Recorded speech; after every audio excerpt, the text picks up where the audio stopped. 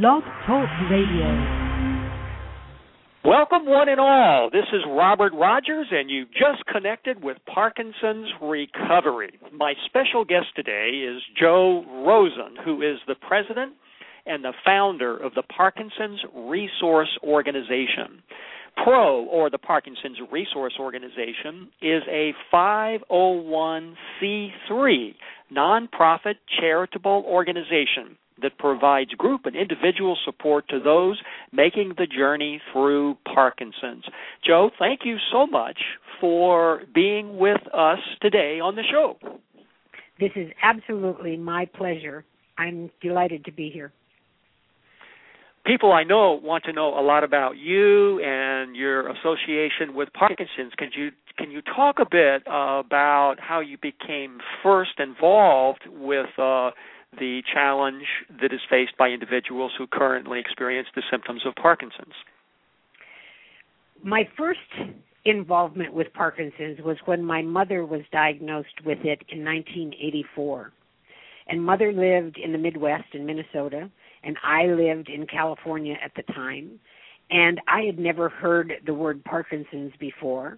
And so I just actually, because of her age, and mothers are always seen so much older than their children, I just automatically attributed to anything that was going on with her as an old age type ailment. And then in 1989, my then fiancé, who became my husband, was diagnosed with Parkinson's. And it was really at that time that I decided that I needed, A, to know more about it, and B, to do something with the knowledge that I was going to obtain. And that's where Parkinson's Resource actually came about. In the very beginning days, it was called Children of Parkinsonians because I was a child of, so I thought that would be the first thing to start with. But Mother went through, I would see her once a year, and each time that I saw her, I saw these symptoms that were pretty incredible and advancing pretty rapidly. And she didn't have a tremor, and I read that, people with Parkinson's had a tremor. She was really pretty stiff. Her voice and her speech went pretty fast. And still, I'd never heard anything other than the word Parkinson's, and so we went on just believing that she had Parkinson's. And she lasted from the time she was diagnosed to the time she actually left the world. She had this disease for 8 years. Fortunately, by that time, I had learned that one of the ways to determine whether somebody really had Parkinson's or not was to donate their brain tissue to research. And so my siblings and I worked hard at her demise to get her brain tissue donated immediately so that we could find out exactly what Mother had. I happen to have 9 brothers and sisters, and Mother had a lot of grandchildren, so it was really important that we know, and especially if this disease, if we found out down the line that it might be a generational disease, etc. So we sent her brain tissue off to research, and later on discovered she didn't have Parkinson's. She had a disease called progressive supranuclear palsy. Well, by now I'm pretty involved in the Parkinson's area, and I'm trying to find everything possible to create quality of life for my husband, Alan. And I made my deal with God back in 1990 that if she taught me everything I needed to know about quality of life for Alan, that I would share it with the world. And there again is how Parkinson's Resource Organization came about. I learned so much along the way, and I shared it through monthly newsletters, and we're still sharing it through monthly newsletters. We learned along the way that less was probably better. And so medication-wise, we tried to stay off as much as we possibly could. And when I say we, I'm really talking about Alan. But he listened a lot to me, and we worked very closely together on this. And we worked this arrangement for 18 years with his Parkinsonism. During that period of time, every time a physician would ask him to take a new medication, we would go through looking at what that medication was and what the side effects were. And we would sit there and discuss it. And I'd say, it's you, it's your body, it's up to you. Do you wish to take this or not? If it was me, I probably wouldn't be taking it because the side effects sound worse than the disease. And so most of the time, actually all of the time through this whole process, the only medication that he took was Sinemet or carbidopa-levodopa. I watched the progression during that 18-year period of time, in the beginning very slowly. One of the things we knew is that if he exercised, he could slow the progression. And so he was not an exercise person, but we got him to exercise through hiring a personal trainer, and he did extraordinarily well. He stayed with his golf and exercised as much as he could, and also got a massage. In the beginning, we got a massage once a week until we found out that was too expensive to keep up with, so we got it once every 2 weeks. I didn't participate in the massages so much as I'd have liked to. And so we were Pardon? Was that the first time he'd gotten a massage in his life? Yes, actually. And the first time that I suggested that he get a massage, he said, "Oh, no, that's not for me." And I said, "Well, let's try it this way. I will order a massage," and he had his choice of man or woman, and he's decided he'd like to have a woman give him a massage. So I said, "If you decide you don't like it, you just get off of the table, and I'll take the rest of the massage." And I said, "If you decide you do like it, then you have to book the next appointment." And so he decided he liked it. I mean, he fell asleep and he enjoyed the whole process. And when he was through, he said, "Could you come back next week?" And that's how we got into the weekly massages. As time went on, we had massages, or he had massages every other week. And that was good. So he exercised 3 to 4 times a week with a personal trainer, and he got massages every other week. And he played his golf. And the other things that we thought were really important was to be able to laugh. So he loved the movies, so we tried to find funny movies for home movies. And then whenever something came to the theater that he thought he would enjoy, either he went by himself or we went together. And so laughter was a big, important part. And eating well, obviously. Nutrition was really important, so we did as much as we could in that area. I think I'm a really good cook, and I like eating and preparing nutritional value food. And so on an overall health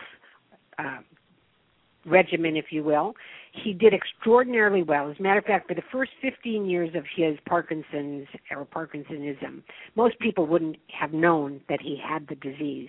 And somehow he was able to control his tremor just through mind over matter type work. And I thought that was really rather amazing. But it was the last 3 years of his life that became sort of the indignant parts of what Parkinson's can do. And I, having watched my mother go through her progressive supranuclear palsy and what that did at the end of it, I was a little bit prepared to handle the indignities that Parkinson's was doing to Alan. But I will tell you, that's a tough road to hoe. Alan's now gone since April of 2007. And I still always wondered what it was that I could do to find or create the greatest quality of life ever for him or anybody else. For 20 years now, Parkinson's has been pretty much my life in that I think of it almost every day. Really working on how I could help someone who has this disease feel better, look better, act better, be productive, be happy, and get through this so-called journey as unscathed as possible. I've had a completely different mindset since March of this year as to what Parkinson's is, and we'll get into that in a second, because when I say that to you, in the first 19 years when I would do a speaking engagement, I could really rattle off what I thought Parkinson's was, even though I would argue with doctors that some of the symptoms that Alan was experiencing were not Parkinson's, that they were symptoms of some other health issue, that Parkinson's, to my knowledge, was purely a movement disorder, and so blood pressure, for instance, was not a movement disorder as far as I was concerned. The speech problem may have been partially movement disorder, but it was really seemed like there were other things going on that may not have been movement. At the end, or in those last 3 years, the indigestion that was going on. I didn't think that had anything to do with Parkinson's.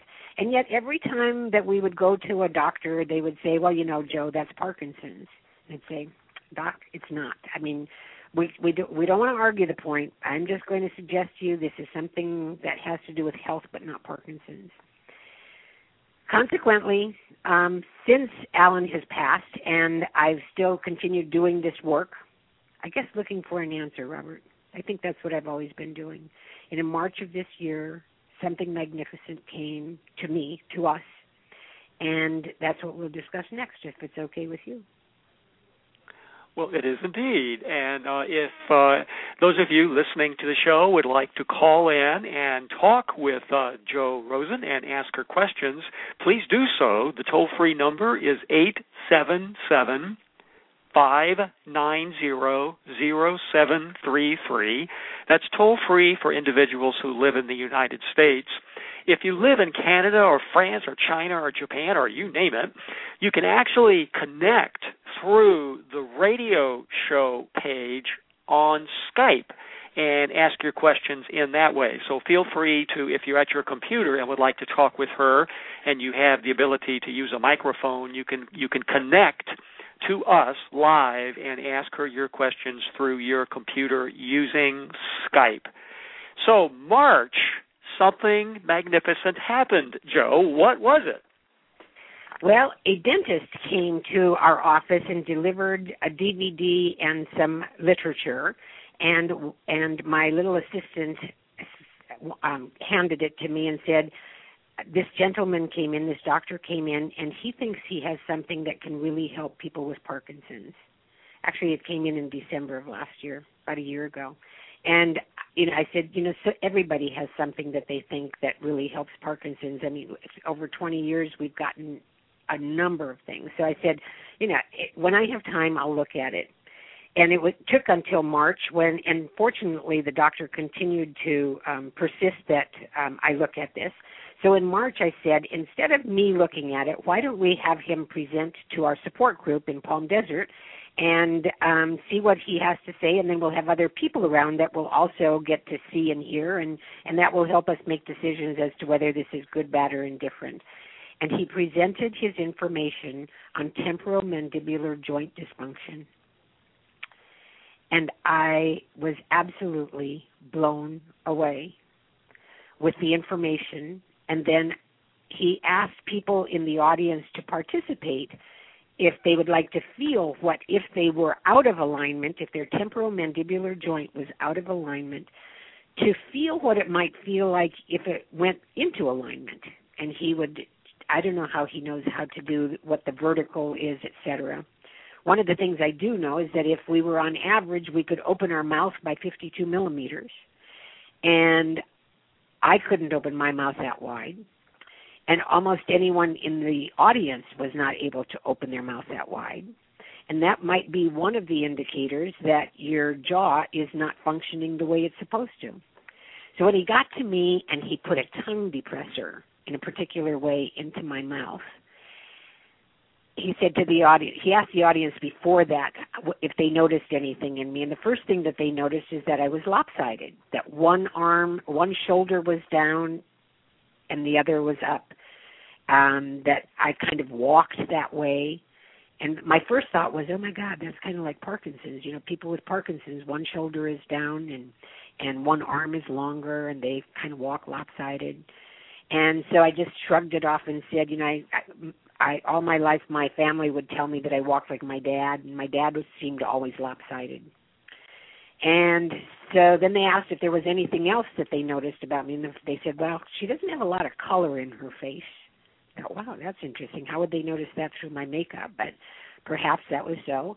And pretty much that was, they said that I was kind of not standing really tall and straight.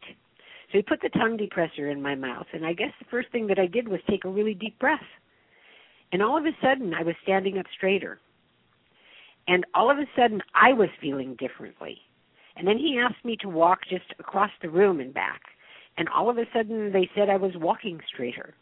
And then he asked me if I noticed any difference. And I said, well, I don't know what it has to do with my mouth and my jaw, but my left knee was out when I came tonight, and I was just attributing that to stress because it was a long day, and I thought it was from my lower back, but all of a sudden the pain in my knee is gone. And he said, that's interesting. And so those were my experiences in the March meeting. And some of the other people in the audience, one man who had a tremor and also his posture was pretty forward already. When he put the tongue depressor in his mouth, the man took the deep breath, stood up tall, walked normally instead of shuffling his feet, and his tremor started to go away as he walked. And I thought, oh my God, this is like incredible. So when the evening was over, I thought, I don't know, it's almost like too good to be true. So I asked the doctor if he would consider speaking to any of our other support groups, and we happen to have 15 of them throughout Southern California. And he said, sure, he would be delighted to do that. So a couple weeks later, we had a meeting in 2.5 hours from the desert area, and I asked him to present there, and I called people as far away as 2 hours from that particular location and said, I think there's something you should see. I think there's something you need to watch and look at. And people came. And he did his presentation. And he had 3 people after the presentation get up that wanted to participate. And we watched little miracles happen. The first man that got up has only had Parkinson's for 5 years, but we watched him stand taller, stand straighter, and he said that he felt that his legs had more strength in him just by putting the tongue depressor in. We watched another woman that most of the group didn't know. She was from our West Los Angeles group. She came in with 2 canes. Her foot was pronated. She had been falling a lot, and she walked very slowly. And I asked if she would be one of the so-called guinea pigs, and she was happy to do that. So she comes up to the front, and when he puts 2 tongue depressors in her mouth, and he said, "Could I have your canes, please?" And she said, "Oh no, I need those to walk with." And he said, "Well, I'll just hold them for the time being." He said, "Why don't you see if you can walk down the hall?" And Robert, she walked down the hall like you and I would walk. I think you and I would walk. I haven't seen you walk. And then he said, "Could you turn around and come back?" And instead of doing that ratchety turn, she turned around, she almost pivoted, and she walked back. But her foot was no longer pronated. And she wasn't shuffling. And she looked like she just ate the canary. She was smiling, and it was just amazing to see this happen. And so she says, "I'm never taking these sticks out." And she sat down, and then the third person got up, another woman, and he did some testing on her, some neurological strength testing, if you will. And it was, I don't know, I keep using these words over and over, incredible, awesome, but it was incredible to see what happened with this woman's balance when a tongue depressor and the correct location of her jaw, or pretty correct in whatever a tongue depressor can do, what her strength in her system and her body was when the tongue depressor was in versus when it was out. And we all kind of just sat there and rubbed our foreheads because this was pretty amazing. Well, the very next day, the man went directly to the dentist's office to get started on whatever this was. And a few others said that they needed more information, etc. And I let it go at that. And then the following month, I went back to that meeting, and I said, "Okay, so now tell me what you thought of last month's meeting." And here is this is something that I'm still reconciling with, but I think there's a book in here. Many of the people in that room, if they'd have had stones in their pocket, I think I would have been stoned because they really thought that I brought snake oil to them. And others thought that it was really too good to be true, and if it's too good to be true, it can't be. And then probably the other major comment was, "Well, I went to my doctor, and my doctor said there's no such thing like this." And so there was a lot of disbelief that happened. Okay. So my job is to deliver information, and then as much as I can to look for information and to look for goodness. So I just continued to look at what this particular dentist was doing, and then I tried to find others who were doing this work. And I found some going through the web. In July of this year, 2010, I was invited by the American Academy of Craniofacial Pain to come to their 25th year convention in Salt Lake City, Utah. And it was there, in the 3 days that I was there, I don't think my mouth ever closed. I was awestruck to see and to hear that this work has been going on for at least 50 years. And it had never crossed my desk. I have never seen anything about dental work or TMJD, temporomandibular joint dysfunction, or also known as craniomandibular dysfunction. None of that ever popped across my desk. But there, at that convention, I saw the results of work that such major people as Brendan Stack or Harold Gelb or Robert Talley, and now I know a few other names, have done throughout all of these years to create wellness and goodness and better health in people with movement disorders. I came back and I thought, wow, we have to do something. We have to get this word out to the world, out to the public, and I will do everything that I can to do that. And I did. I mean, I took doctors. I found there are 3 of them that we know of in Southern California who are trained and equipped, and I'm going to say this over and over and over again. Not every dentist knows this work. These dentists that do this work are trained in doing temporomandibular joint dysfunction or craniomandibular dysfunction. They are equipped. They know how to read imaging content, and they know neurologically what is going on. So if you just take this information and say, I took this to my dentist, and my dentist had never heard about it before, and then you stop there, you'll never be able to experience the goodness that this has to bring. But if you go to the right people, and currently our little organization is working with the AACP on putting together a database of those dentists in the United States and Canada and anywhere in the world that do this work so that we can bring it out to the Parkinson's world with as much, with as close proximity to anybody as we possibly can.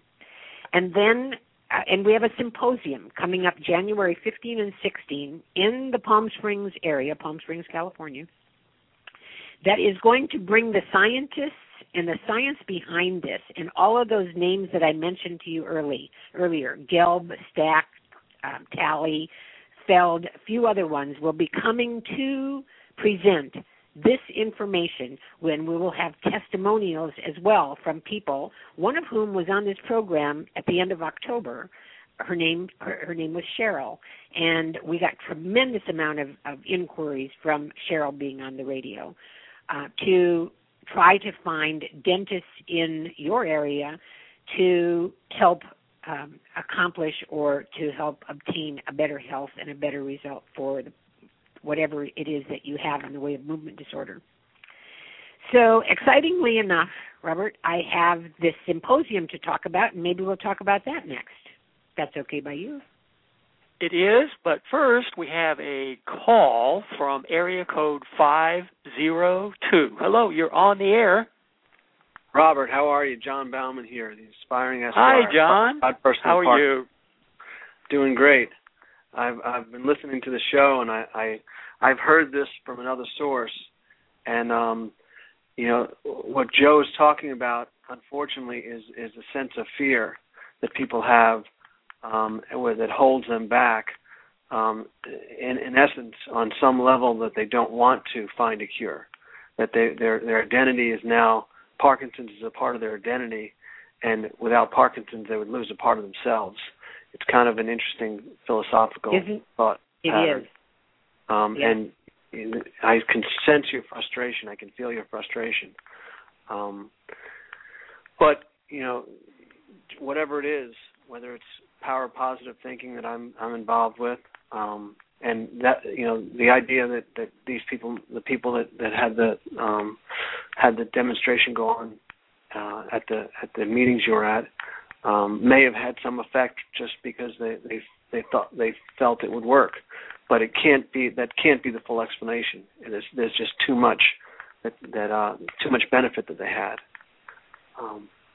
Yes. So I commend you. I commend the work you're doing, and you can only bring a horse to water. You can't make him drink. True. The good thing is, John, is that we're tracking 41 or 42 people right now, all across the United States, and the benefits are there. So I can't wait until we have the information culminated so that we can present it as well. Now, I don't know if we're going to be doing that on January 15, but a tremendous amount of scientific information will come out that day. So I hope that more and more people get on that bandwagon to learn about this, because there is hope. There is a breakthrough. To me, it's a breakthrough. And I think it is really incredible that people with Parkinson's can actually regain quality of life through this process. But again, it's by the right people, and you kind of hit it. There's an identity thing, but there's also an attitude thing. Attitude being critical. If you believe you can be helped, you can. If you believe, I guess it's, if you believe you can be helped, you're right. If you believe you can't be helped, you're right too. So it's really about attitude. However, what we've discovered with this, that even with a bad attitude, some of the people are helped. Right. It's real interesting, and I hope the one thing that comes out when you talk about the medical industry, you could take a cynical view and say there's so many doctors and so many people invested so heavily in Parkinson's, and that they might resist finding something as simple as what you're describing as something that would provide tremendous benefits, because then they wouldn't have much use anymore. But when you talk about medical industry, you have to feel comfortable with the fact that there's some vested interest in the continuation of the disease, but they can always go into the next disease. I mean, they cured polio, and yes. And we know that most of the medical industry, how their training is, but most of them, I think, do follow the Hippocratic Oath, and right. That's to do no harm. And then when we bring something that, in this particular instance, it's non-pharmaceutical, it's non-surgical, right. A person trying this really has nothing to lose except for the money that they might invest in it, which is nominal, to be sure. But then right. when we take this out to the world and we look at it as a business, because everything is business and money, then right. we say, wow, there's really no money to be made in here, and maybe that's why this has been in the closet so long. Right. And so I've taken it upon myself at this point as my job to unveil this and bring it out to the world with the greatest splash that I can possibly give it, so that it never gets covered up again. And then you're screaming. I need the Parkinson's world to work with me to help us get behind those dentists who are interested in being trained and equipped to do this work, to get them involved in doing it, and then just keep educating. But I'll tell you something else, John and Robert. This goes way beyond Parkinson's. This kind of help is far transcends just the Parkinson's world, and I know this personally because 7 weeks ago I started with a orthotic appliance. I don't know what else to call it. And I told you that when I first tried it, my knee pain went away. Well, I can tell you that a lot more than that happened. And these are going to be some of the symptoms that I got rid of, that some of the people with Parkinson's that are listening have. And they'll say, oh, my God, I have that. One of the first things that I noticed was that the doctor asked me, he said, I'll bet you, he said, he didn't ask, he suggested that I had a difficult time sleeping. And I said, oh, no, I sleep for an hour and a half at a time quite well. An hour and a half at a time is not a lot of sleep. And I said, and then I said, when I do, after I get up in that hour and a half, I get up and it's like somebody's been chasing me, so I'm kind of anxiety-ridden. And then I have to go to the bathroom.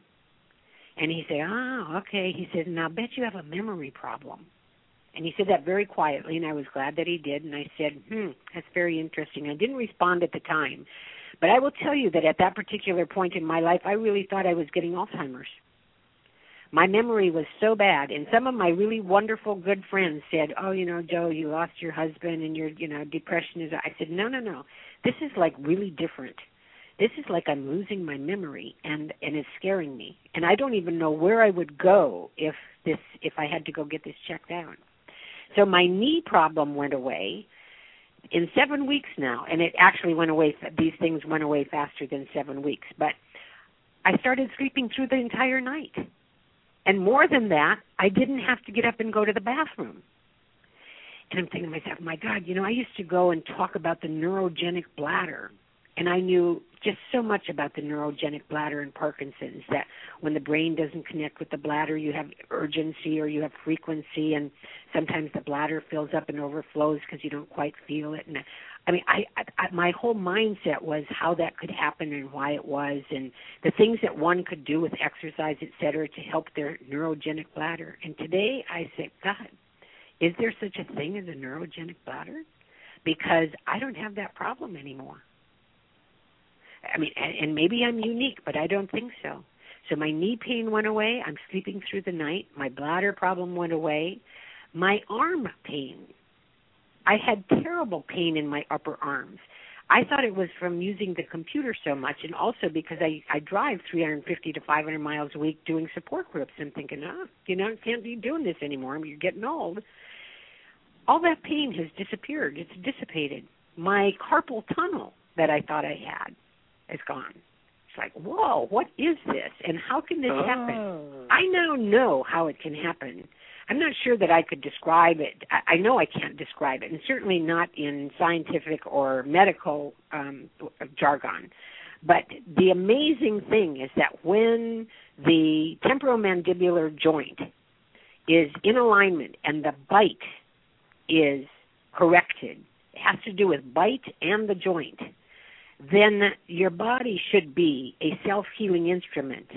And pretty sure we can attain that, even though it's been out of alignment for a long time. I think it can be put back in. So most of these dentists work, in addition to the orthotics that they use, they also work with other professionals. In particular, they work with chiropractors who do upper cervical care or SOT work. And this is all upper cervical work. So keeping that straight, when the body is straight in that area, when all of that is working the way it should, then your brain is actually functioning with the rest of the body. Your trigeminal nerve canal that runs between the ear and the jaw joint that needs to flow freely is unimpinged when the jaw is in alignment. And there's another major canal that runs through that area. It's called the external carotid artery.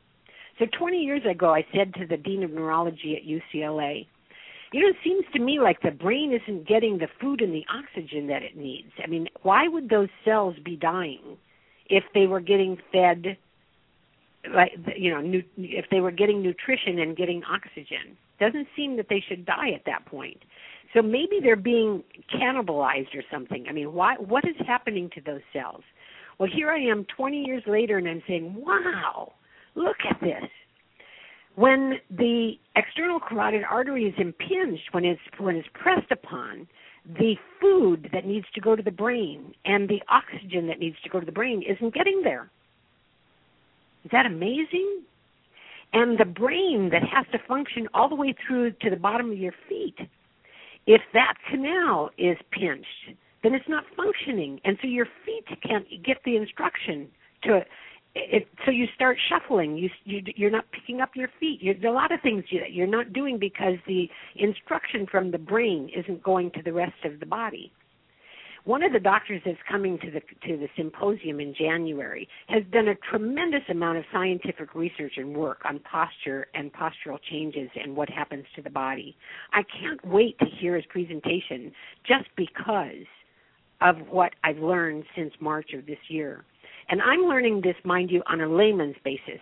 I'm a regular person, and I just love what I do. I mean, I am impassioned to find goodness and good benefits especially in the Parkinson's world, because that's where I've been for 20 years. But if I can take this throughout the world, I'll do it. I have to disagree with one thing. I have to disagree with one thing you said. That you don't know the medical jargon.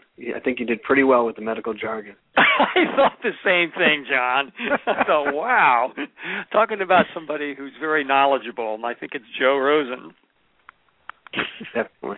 Well, I know those words. I mean, I feel them, and but I am truly I'm a regular person.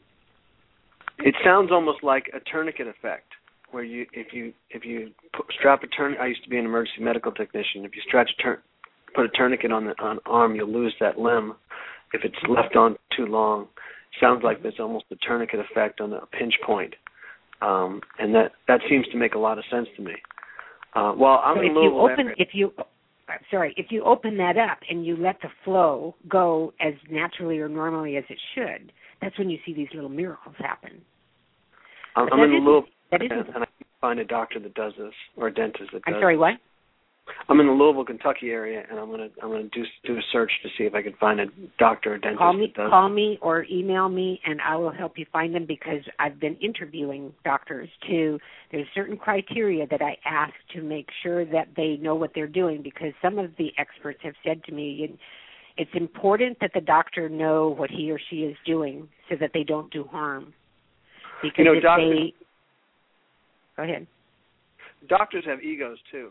When you go to a movement disorder specialist or a neurologist or a dentist or a doctor of any sort and say to them, do you know about this? And they don't know anything about it, it takes a strong, confident doctor to go look it up and spend the time looking into it, because they don't want to look like they don't know what they're talking about. People think that doctors have the answers at their fingertips and they know all, that they're godlike. And it takes doctors who have the self-confidence to know what they don't know and spend the time looking into it. Yes, I agree with that. And I think that it's our job as citizens to help them get there, meaning to let them feel comfortable and confident with themselves, not knowing an answer, because they are human. And to say to them, Doc, you don't have to know the answer, but let's get there together. Or how can I help you get there? Or is there anything I could do to bring you information? Or I heard about a symposium going on that I'd really like you to attend or to hear about, because I think this could help a lot of your patients. And just encourage them to go outside their box, their comfort zone, their box, and to look at more opportunities that are available for the betterment of their people. I do believe that the reason that a person went to medical school was to help other individuals. I don't think that they went to medical school because they thought that would be a way to make the most money. I really think that they went there because they wanted to create better health for people. And with that understanding, then I think it is our job not to just put them on a pedestal and think that they're godlike, but rather to help them do a better job. That's what the world works. That's how the world works. If I help you be a better person, you'll help me be a better person. It's a synergy that just happens, and we can help our medical professionals be better practitioners by just communicating with them and encouraging them to go outside their box. Wonderful attitude, and I love the information you bring in. Sorry, Robert. It is my pleasure. It is truly my pleasure. It is probably in the 20 years that I've been doing this work, it is the nicest thing that has ever come. It's the best thing that has ever come my way. And as I will say, it's a gift that came to me in my 20th year, but my gift to the world is bringing this out. And I cannot even tell you how emotional I can get to think that I was chosen to do that. It's wonderful. So we're going to get the Parkinson's community as on track as we can. We're going to bring dignity back to indignity. We're going to, for those who are unproductive because they are disabled and they're young, let's see if we can bring them back to productivity. There are enough jobs out there. I mean, just this alone can bring jobs to this country, just tremendous jobs. For instance, how does this get covered by insurance? Right now, perhaps it doesn't, but there's a job somebody could do. Work on getting this covered by insurance. How do we get this word out to all the people that need this? There's another job. Get the word out. I mean, there's so much work to be done in just disseminating this information that we've got to even move the economy just bringing this out, you know? Isn't that amazing? Wow. Now, about the symposium, takes place on January 15 and 16 in the Palm Springs. It is indeed. And what I'm going to do, Joe, is first of all, I want to thank John for calling in to the show. And yes, thank you, John. I also want everybody to know that John was a guest on the show last month, and so if on the radio page you literally just scroll back, you can listen to the archive of his program. John also has some incredible videos that he's put up on his website, theinspiringesquire.com. So be sure to check his show, which was aired just last month, and check into his website as well. John, thanks so much for calling into the show today. Joe, I think your work is terrific, too. Thanks. I want to say one thing to you. You go, girl. Right. Thank you. That's right. Thanks, John. We have a call from area code 760, Joe. You're on the air. Hello. I'm here. Can you hear me? Hello. I can hear. I think Robert can hear. Yes. Will the symposium be televised or radioed or taped? If you can't make it to the symposium, is there any way you're going to be able to get this information? We sincerely hope so. We are working on getting it videoed, and on that basis, there should be something available. Don't have that answer today. It's evolving as we go, and it's getting bigger and bigger. And how many people do you expect to attend this symposium? We actually expect about 1,000. Mm-hmm. Okay, well, thank you. I appreciate your work. Are you in the area where you would be close enough to attend? I'm not going to be in the country. Oh, okay. So somehow we have to make sure that you get to a place. Well, let me ask you, and you don't have to answer this, obviously. Are you affected by Parkinson's? Yes. Okay. This is incredible information. I'm happy to share it or do whatever I can to get you some information. Thank you so much. Thanks for calling in. So, Joe, Tell people now more about the grand event on January the 15th. Well, it's a combination of things, Robert, because it's my 20th year, the organization's 20th year, and the symposium, so we're going to pull them all together at the same time. We have a trifecta going on. First is the symposium, where we have these wonderful doctors from all over the United States coming to speak, to address the audience. It will start at 7:30 in the morning for registration, and it will be at the Esmeralda Hotel in Indian Wells, which is in the Palm Springs area. Any information on this can be found on our website at www.parkinsonsresource.org. Parkinson's is plural, resource is singular, .org. Or call the office at area code 877-775-4111. The first day of the symposium ends at 4:30. And then people have an opportunity to take a break, go refresh themselves, and at 6 o'clock we have a gala that is actually honoring our 20th year. As a matter of fact, they've decided to honor me, and it's called the Gold Watch. Would be nice that night if that token comes my way. I'd love a gold watch on my 20th year. Right. And then the trifecta is the symposium, which takes place, and I'll tell you about Sunday in a minute. The symposium, the gala, in a hotel where all of the major events, or many of the major events in the desert area are held, which is the Renaissance Esmeralda. And then on the night of the gala, we have a magnificent person who's honoring me, an international singer-songwriter who, if anyone's around my age, remembers him extraordinarily well, and his name is Trini Lopez. And he's coming back in concert for that night in honor of me and the organization. And I cannot tell you what that does for my heart and my head. It's incredible. So then we'll celebrate on the Saturday night, the 15th, and on the 16th we come back to the hotel where we have, or if you're in the hotel, on the 16th, Sunday, we have breakfast and a panel discussion of questions and answers. And we will have, I think it's 2 doctors that talk about the science, and also we have our testimonials that I think come into play on Sunday. I'm not 100% sure as we speak about that agenda, but I think it's the testimonials that will be there, including Cheryl, who you heard on this radio program in October. And then we're going to have breakout sessions where we have other professionals that can give help and comfort as people are going through this journey. And when I say help, it will be legal. We've got other non-medical products coming in, and we've got some insurance information and work that's coming in. And we even have permanent makeup and wigs for those bad hair days in case anybody has that going on.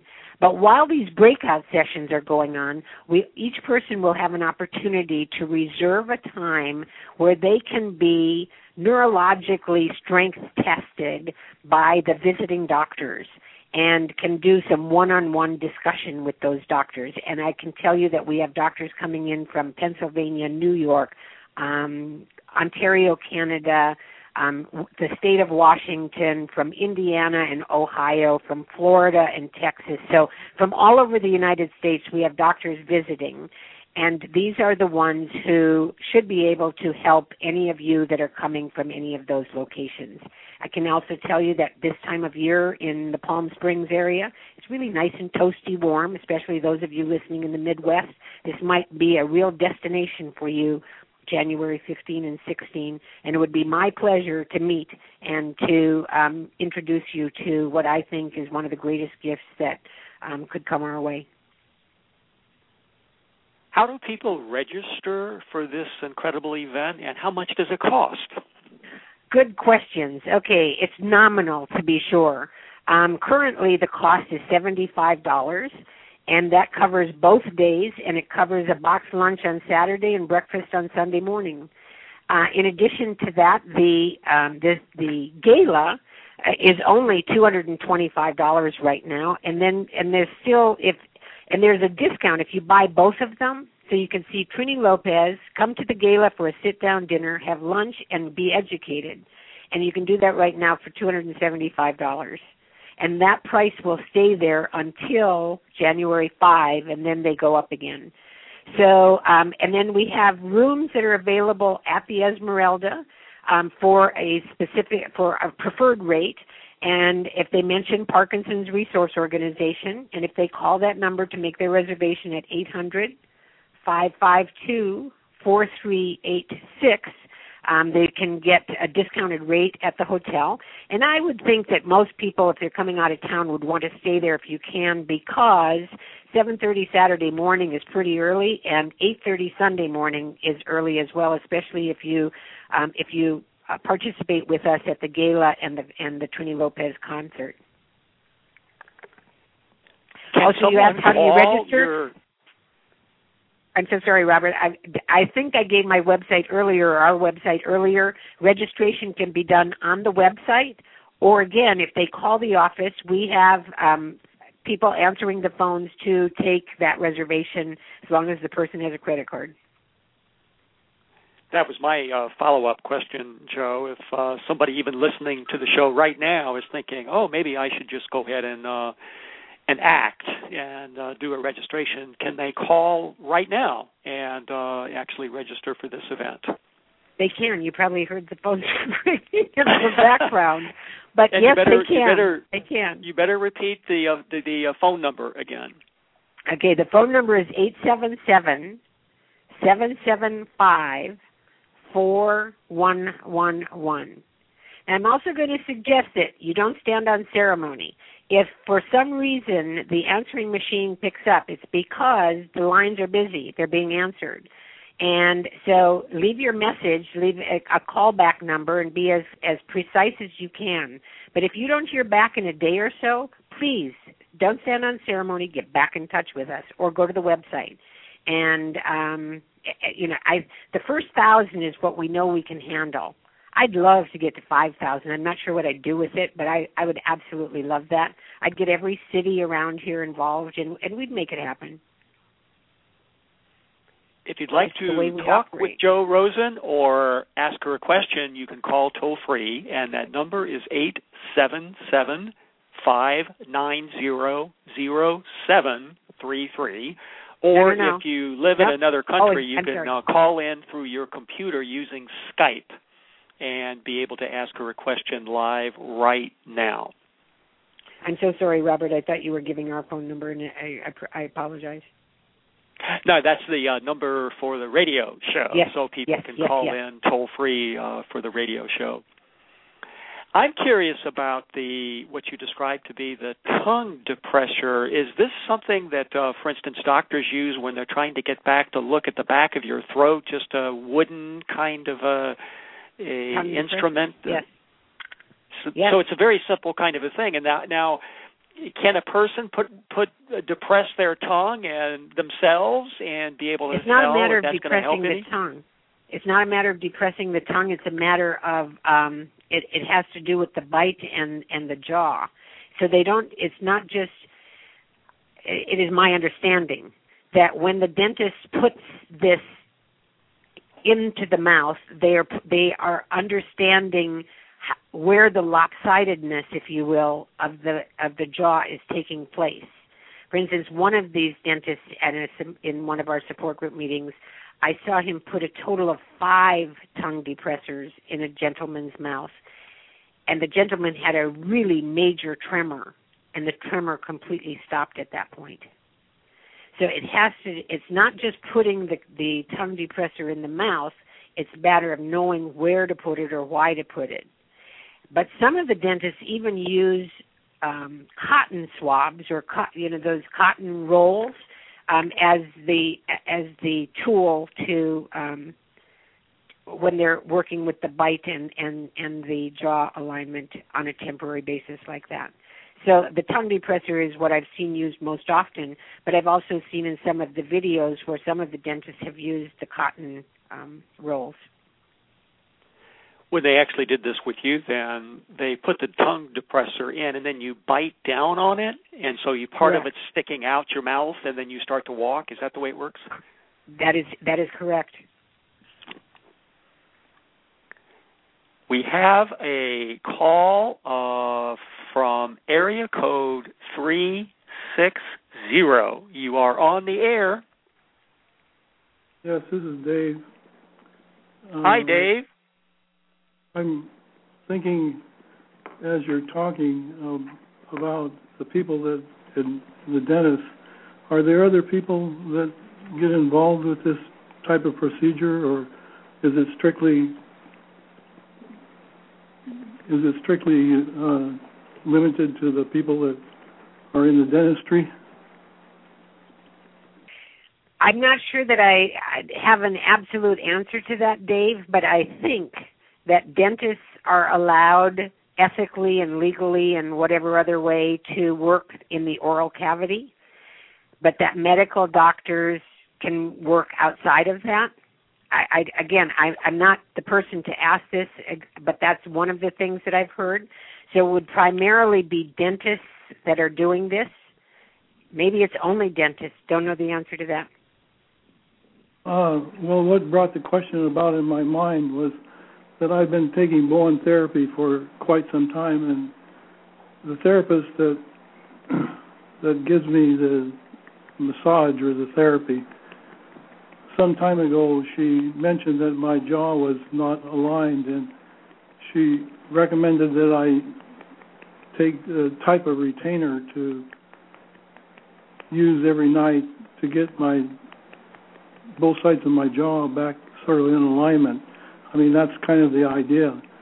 And I know it helps for relief to do those kind of things, and I'm just wondering, there's other procedures that are connected with what you're doing, or I'm going to suggest that this is a structural change, but that it comes about through the process of that device that you're talking about or that appliance, but that the person who you would be wanting to go to is someone who understands what that structural change, what is required, what is needed, and when does your jaw actually rehabilitate itself. It is my understanding that the cartilage within the jaw, which is one of two cartilages in the body that is a rehabilitative cartilage. There are only two cartilages in the body that can rehabilitate themselves. One is the condyle within the temporomandibular joint. On that basis, if it has been out of joint for some time, it will take a structural change in order for, plus a growth time, in order to rehabilitate itself to come back to its healthy state. And upon the healthiness of that condyle and the restructure of the bite and the jaw is when probably, more than likely, the optimum health is experienced. Well, I would have to hear that again before I could even get a conception of what you were talking about. It's better if you can see it, and I was trying to bring it about in words, but if you could see in a presentation how the cartilage in the jaw sits there and what it has to do in order for the jaw to be in alignment. I just don't know that I'm articulate enough to explain that to you. It's much better and much easier if you see it. It's me that's the problem. I mean, it's my availability of information to be able to put together what you're saying. But one of the other things I was wondering, thinking about as you're talking, these approaches that you're talking about, they have been so far from the medical realm of understanding that the regular medical profession has a hard time accepting these notions that you're talking about, even though it shows results. And I'm just wondering how much you work to bridge that gap. You seem to be an ideal person to bridge that gap between understanding. Well, I'd very much like to be that person. I think that the first thing is that the medical profession isn't the one really that has to accept this as much as the person who has the ailment or the illness. If that person has an open mind and an open heart and wants to feel better and do better, in this particular instance, there's really nothing to lose here to try this. It may cost a little bit of money, but other than that, there's nothing to lose. If you go to the person who understands, if you go to the dentist who is trained and equipped to do this, and you're comfortable and confident with that relationship, all you have to do is wait for the health to come to you. And if your medical doctor doesn't accept it, then maybe it's time to find a new medical doctor. But other than that, I would say that once this does work, then it is our business, and it probably is our purpose to get the medical doctors to see this and to open their minds and to accept it as an application for betterment and better health of their patients. Oh, it ran across my mind earlier that for your symposium or any information that you get or dispersing, it would be good to concentrate on bringing as many Parkinson's people with the actual disease into the picture as compared to, so they would be the spokesman for the medical profession. And I think if I understood what you're saying, the answer is absolutely correct, Dave, so I hope you're coming to the symposium. Well, I'm thinking about it now after listening to you. The last thing I wanted to mention was that there's a World Parkinson Conference in Montreal in 2013, and I'm wondering if your mindset on trying to be one of the speakers at that conference.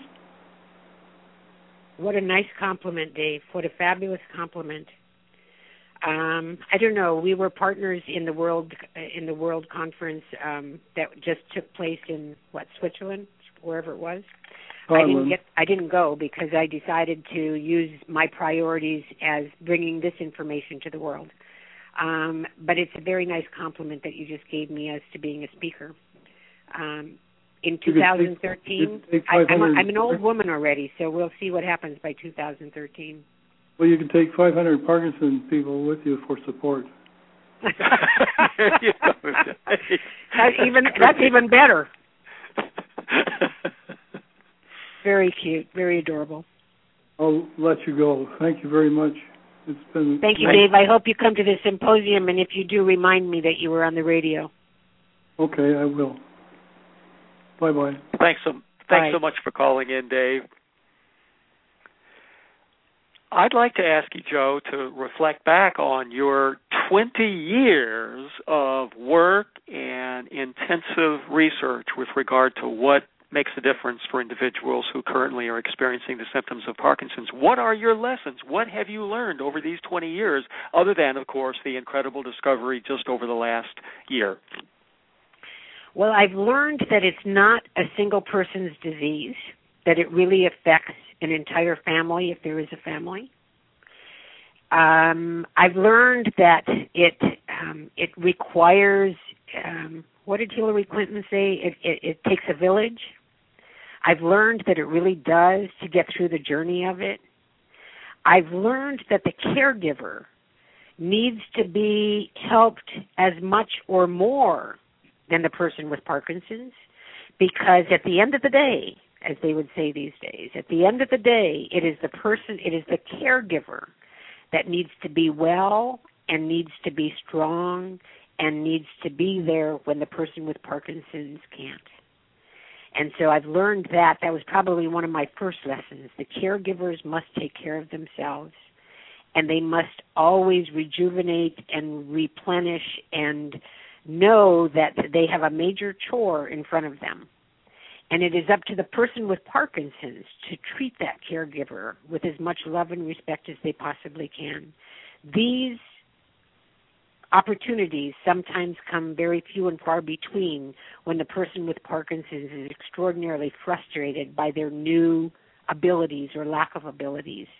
It also becomes very frustrating to the caregiver when he or she is used to this person. They have a history with this person of being able to be a go-getter, to being very vital, to being very intelligent and being able to express that intelligence in a rapid way.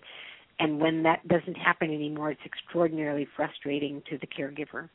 But then when we talked about my Alzheimer's that I thought was coming on, that isn't Alzheimer's at all, but now is my memory problem has been, I don't have a memory problem. That's been fixed with my getting my bite and my jaw back in place.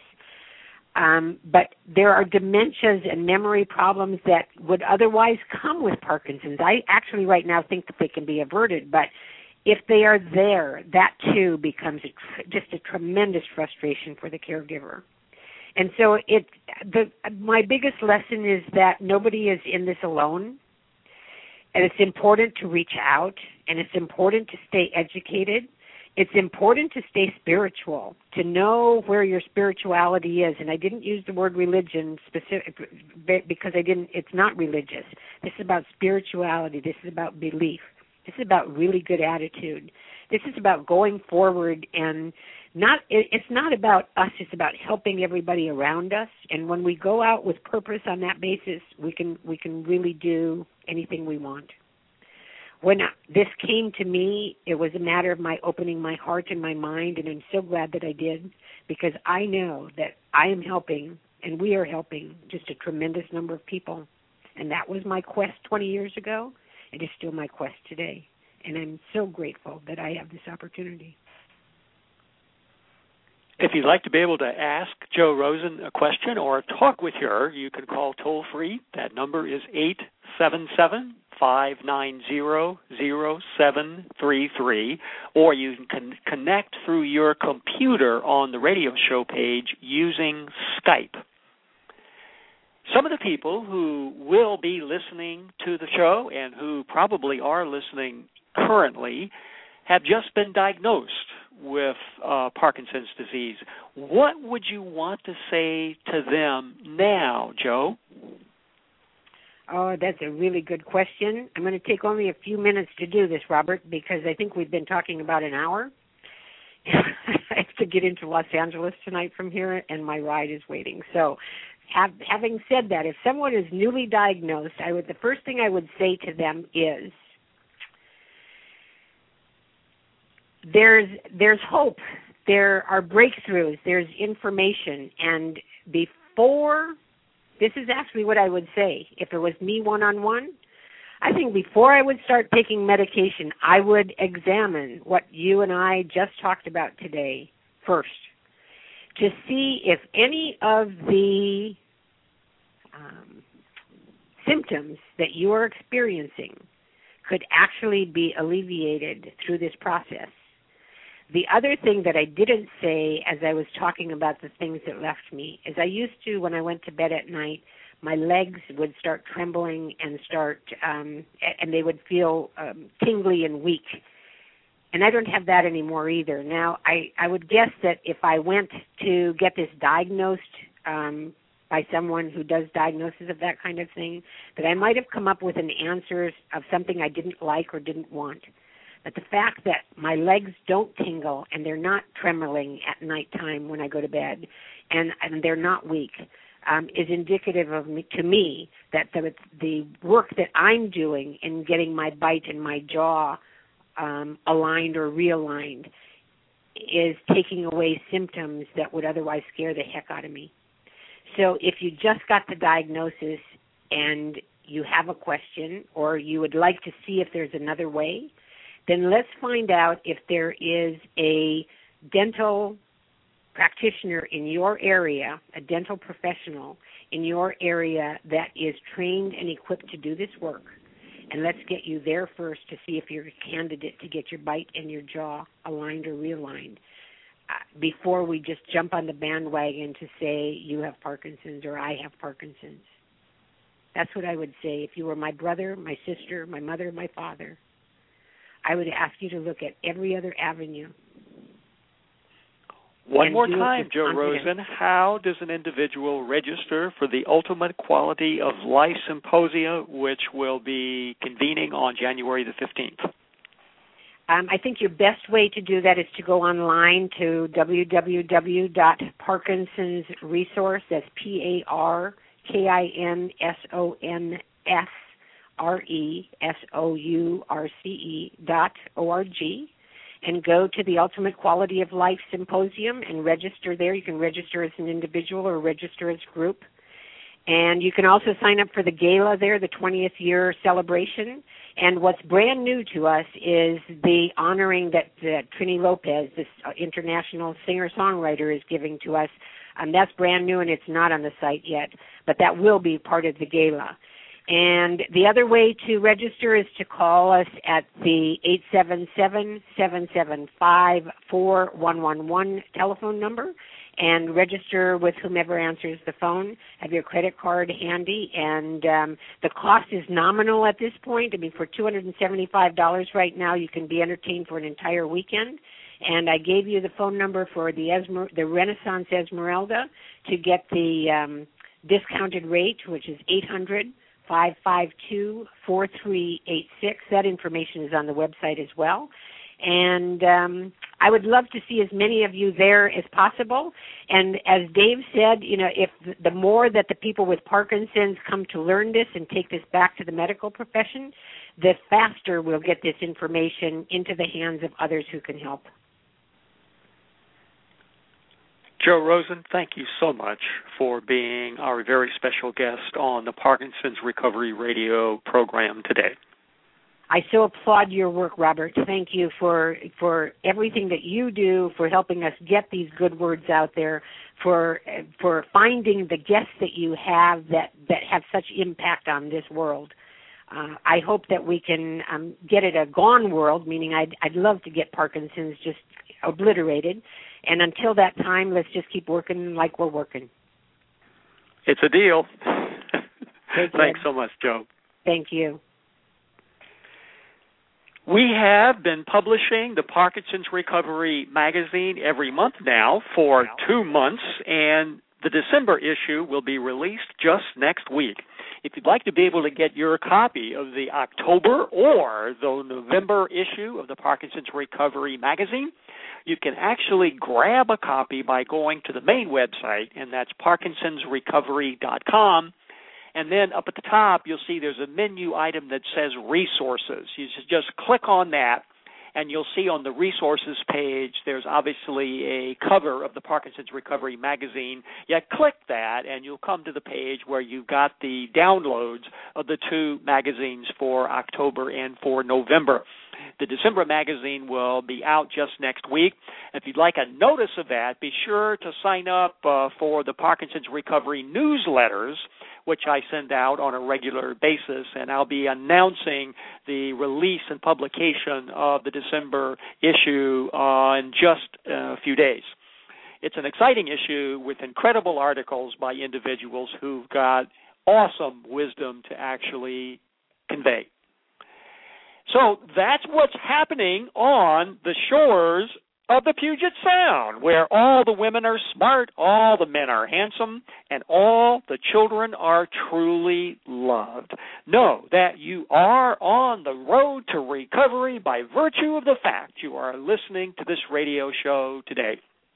Have a marvelous week, and we'll see you next week, 3 p.m. Pacific time on Wednesday, 6 p.m. Eastern time, for our incredible show to be aired 1 week from today.